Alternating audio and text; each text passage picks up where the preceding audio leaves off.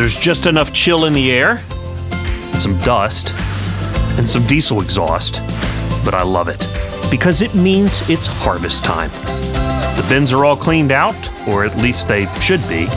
The service techs are all highly caffeinated, and it's time to get to it. And we're coming along for the ride. Welcome to the Harvest Trail Podcast, where we're going to meet up with the heroes of the harvest and tell their stories, in hopes that when we're done, we're all a little smarter. And now to the show. Okay, welcome back to the Harvest Trail Podcast. We are joined by Bryce. Bryce, I'm going to make an attempt on your name. Ebel? Ebel. Yep. Ebel. I was close. Bryce Ebel. Close. Bryce, where are you at right now? Well, I'm currently picking corn right now. We are just northwest of Falls City, north of a little town called Salem, Nebraska. Fantastic. So you got to get the combine and somebody else gets to do the cart and the truck, huh? That's right. That's fantastic. Right. Hired man in the cart, and my dad is actually in the truck. So Dad didn't fight you for the combine, huh? No. Or maybe he did and lost. He lost. We had an arm wrestling competition. He lost. Well, you know what? To the victor goes the spoils. So you're pulling corn. Am I right in assuming that you're done with your beans? Yes. Really? We finished up with beans last week. It's a weird climate situation where you're at this year. They kind of just turned off the water in the middle of the summer. What has that done? What was it for you, and what has it done to the? What are you seeing now in terms of yield and field condition? Besides farming, I also work as an agronomist for a DeKalb Agro retailer out of Falls City. So not only do you hate what's going on as a farmer, but you can also explain how it's ruining the yield on a biological level. Yeah, right, correct. So back when I think July 17th was about when the rain really shut off, and we were full tassel, full pollination about a week before that. So we still had decent moisture through all of pollination. It was just during that critical grain filling period is when the water shut off. Yeah. Temperatures, luckily at night, we were still getting below, like down into the 70s at night. So that really saved us down here. You talk to some guys out west, they were fighting temperatures in the 80s to 80 degrees at night. So they just weren't cooling off at all. So we're in a nice little pocket down here where our yields are I'd say probably around average. Yeah. But we were, right around that pollination time, we were looking at probably a bumper crop until the rain shut off. You can't go back to your seed supplier and ask for some money back because you work there. You're right. I thought I was going to get this yield. Where's my refund? But you can't, you can't help it with the rain. I mean, it is what it is. As a seed guy, I think it's really just a testament to some of these genetics and these crops, the yields that we still are pulling with that lack of moisture during grain fill. I mean, it's just really phenomenal. You're going to hover around average, even though the water just stopped. And that wouldn't happen 10 years ago, 5 years ago. Right. So we've strung together a few good years here, but yeah, I think it's just a testament to these hybrids and these varieties of the beans. That you look at these plants and it's like, wow, where's the yield coming from? I mean, some of these plants they kind of look like dogs, but the ears there. So well, the scientists know where they want to concentrate. They know exactly where to concentrate the plant's activity and where not to. Right. Now tell me what combine you're in today. Today I'm actually in a Massey Ferguson combine. It's a 95-45. Very nice. I know your dealer loves selling those and loves servicing those. That is that combine can be a real workhorse, set up the right way and put in the right condition. Yep.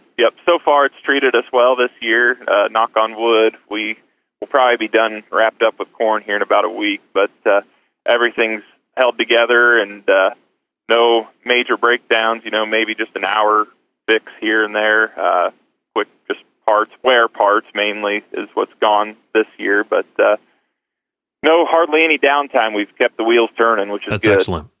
What's the hired man driving around in? He is in an 8730 Massey Ferguson tractor, and he's pulling a Brent 1082 cart. Is he making? Is he keeping you from having to stop?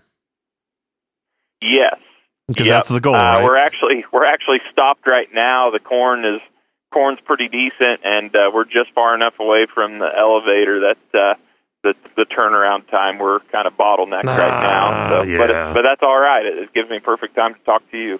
Do you store any on farm, or does everything go to the elevator, or where do you take it? We do store some on farm, and most of the time, the stuff we store on farm actually goes. We'll walk it off the farm through our cattle. Yeah. We'll actually grind quite a bit of it and feed to our cattle. This year, we're not storing as much just because of the prices. Yeah. We had quite a bit contract and everything for harvest delivery, fall delivery. So most all of it's going to the elevator, which is fine with me. Yeah. Now, how many cattle do you raise?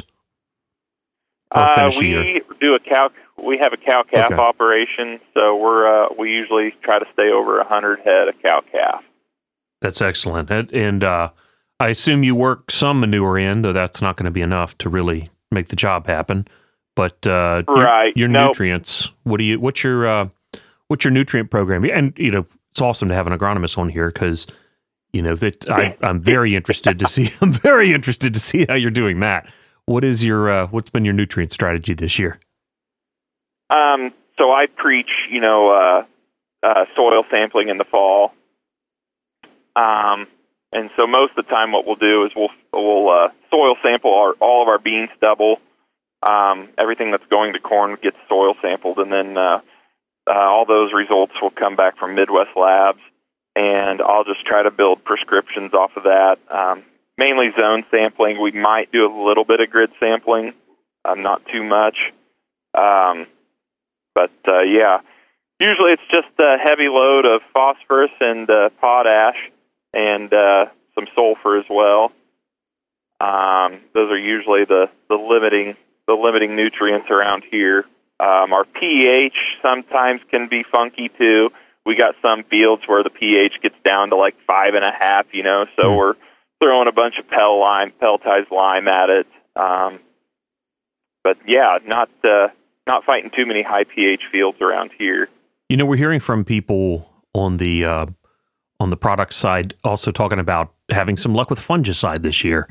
Have you done a fungicide program for the farm, or what's your take? Yeah. So we at the retailer I work for, we ran quite a bit of Syngenta's Triva Pro this year. We really like that product. It's kind of got the three modes of action there. Yeah. And then on farm, we actually ran quite a bit of Delaro on our soybeans from Bayer. We ground sprayed all of our beans with a fungicide this year, and that really paid off. We didn't do any corn of our own, but we probably should have, just since it turned off dry. Yeah. I think that really would have helped this plant health a little bit more. But no, all the bean acres did get sprayed with a fungicide this year. Now, somebody who's consulting farmers about their programs for nutrients and for crop protection and things like that. In this current environment, with a combination of good grain prices, but also growing prices of the crop additives, what do you has the prescription changed, or the ways that farmers are integrating this into their programs? How has that affected their planning in this year and in next year? I think anymore, most of our customers and my dad and I, we look at it just as an input. Really, you kind of bank on a fungicide. Whether you're going to do it over all your acres or like what we did, where we just did our bean acres this year. I think it's just part of those. It's just another input cost that you just kind of bank on every year anymore. The fungicide, a lot of farmers around here have done enough testing, enough side-by-side comparisons that it's pretty much going to go. It's going to be in the tank every year now. Year after year, it pays.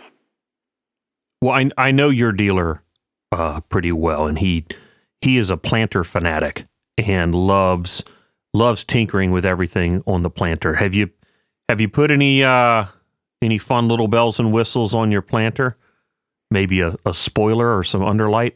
What have you been doing on your plate? You know, again, I'm always interested what an agronomist does with their own ground. What'd you put the crop in with, and what sort of fun little souped up additives do you have on there?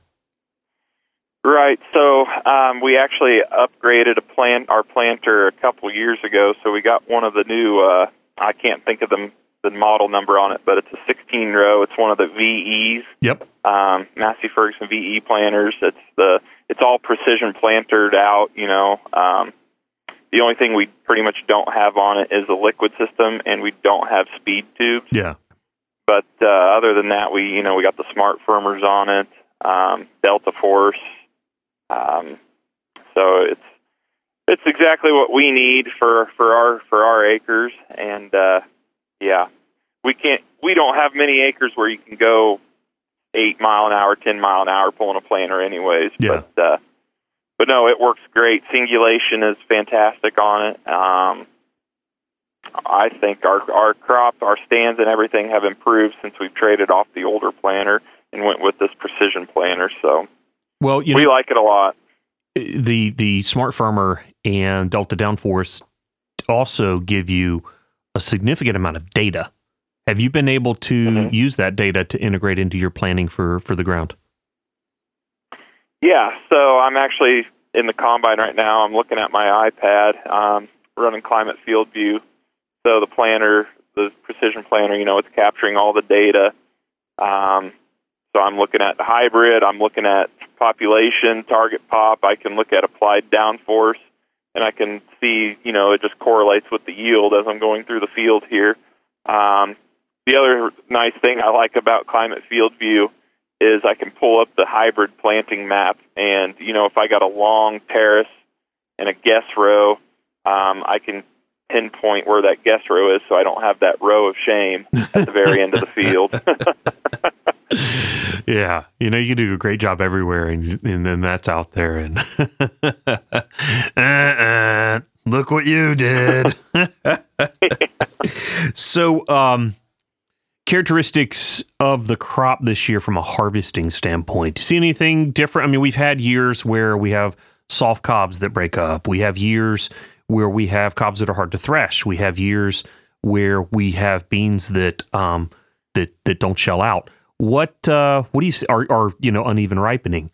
What are your harvest conditions now, and where do you think where that came from?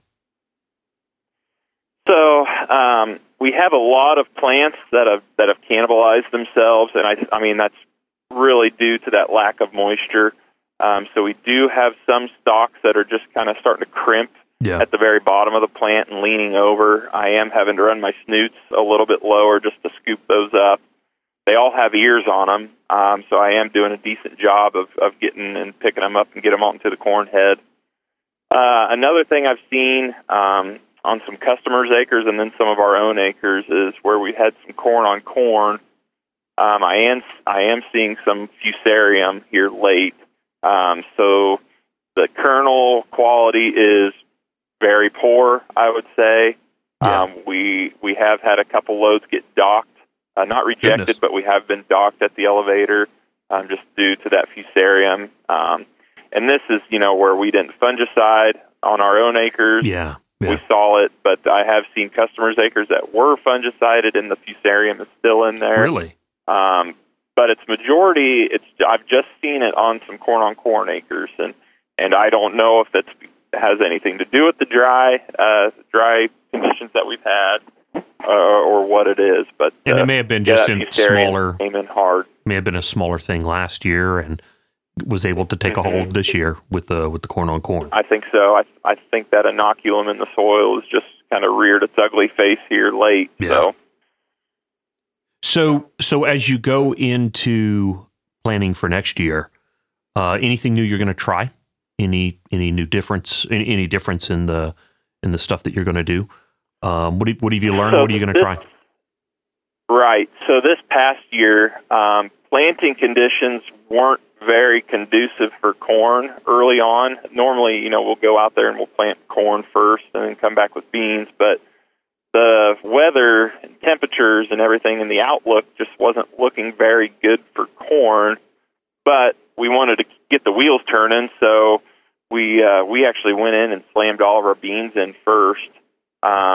And then came back with corn. Yeah. I think we'll do more of that again next year. I'm not saying we'll do all of our beans first like we did this year, but I do think we're going to go out there and plant some beans early. We'll plant like a group 2, probably like a 2-9. We'll plant first, like that first week of April. We try to get fired up, and then we'll come back and finish off with corn. Now, how are you going to handle your residue corn this fall? What's that? How are you going to handle the residue fall and spring? I would imagine maybe in the beans you're just going to plant straight into it, but where you have that heavy corn residue, what's your strategy for managing it? Oh, good question.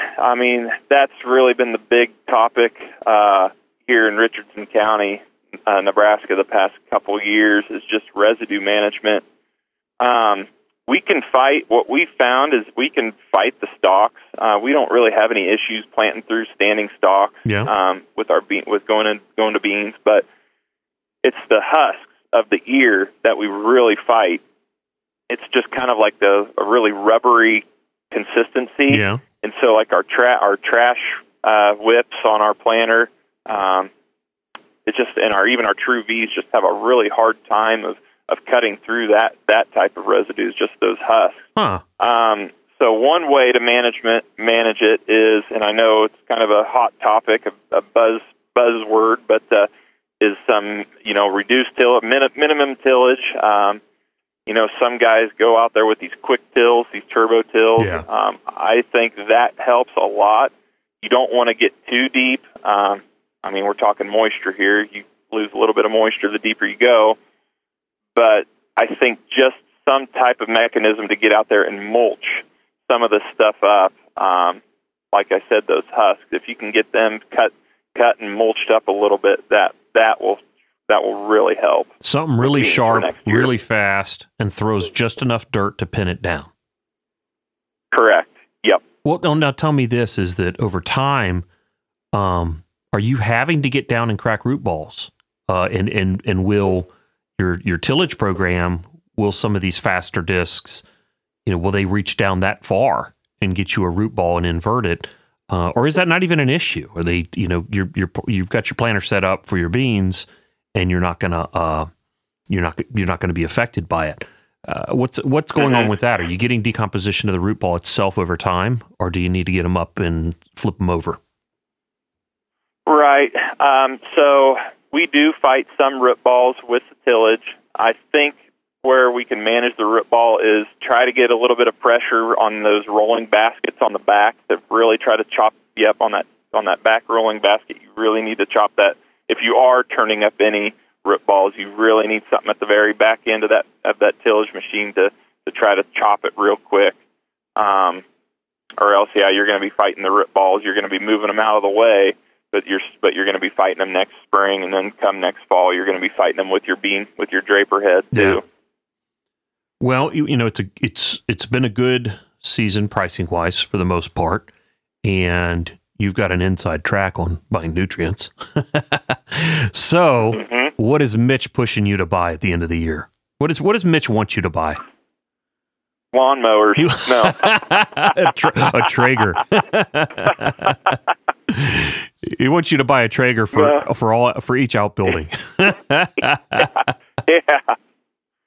No, I think probably one of our next purchases, I guess, would probably be maybe a heavier horse tractor. Yeah.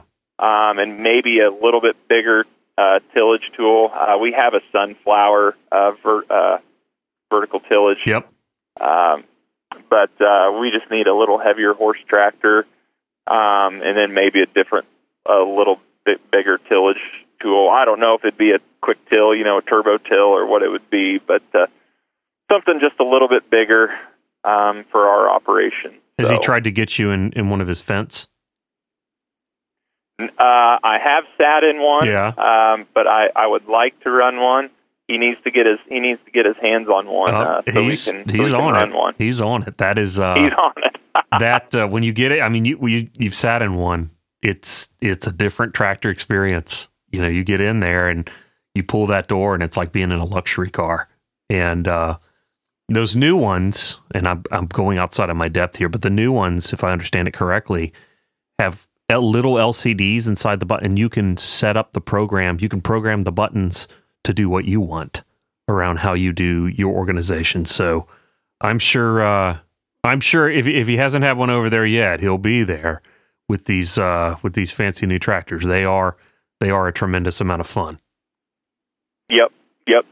And where we just have this 8730 tractor. I mean, it's on the grain cart now, but it's pretty much our workhorse. It'll be hooked up to the planter, so we kind of need that second tractor with a tillage tool, just in case we need to go out and do a little bit of tillage ahead of the planter in the spring. That way, we're not having to unhook and go back and forth. That's just kind of it just doesn't work logistically that way. So we kind of need.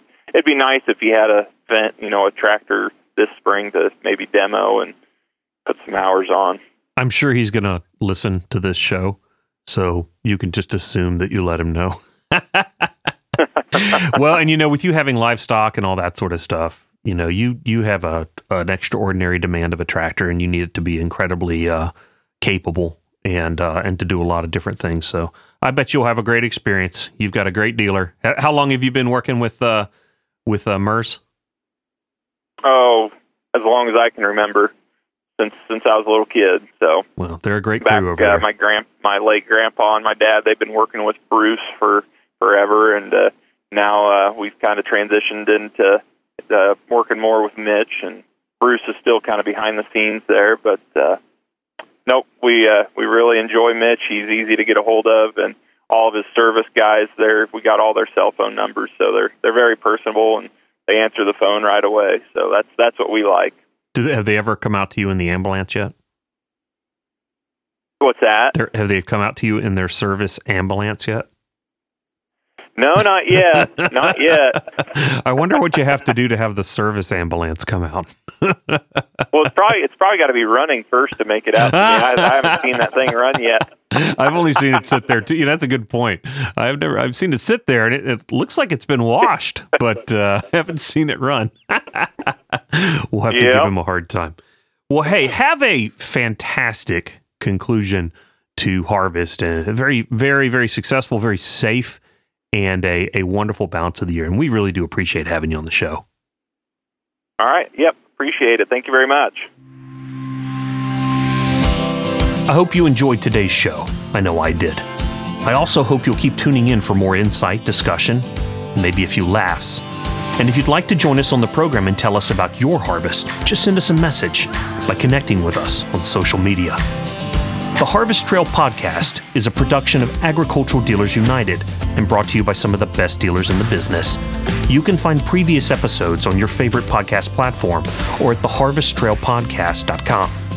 The show's produced by Rich Williams, and I'm your host, Jeff Michaels. Until next time, may your bins overflow and the fuel bill stay reasonable. May the bean dust stay on the outside of the cab and the stalks stay out of the tires. And may someone else have to blow out the radiator. Have a great, safe, enjoyable, and bountiful harvest from all of your friends right here at the Harvest Trail Podcast.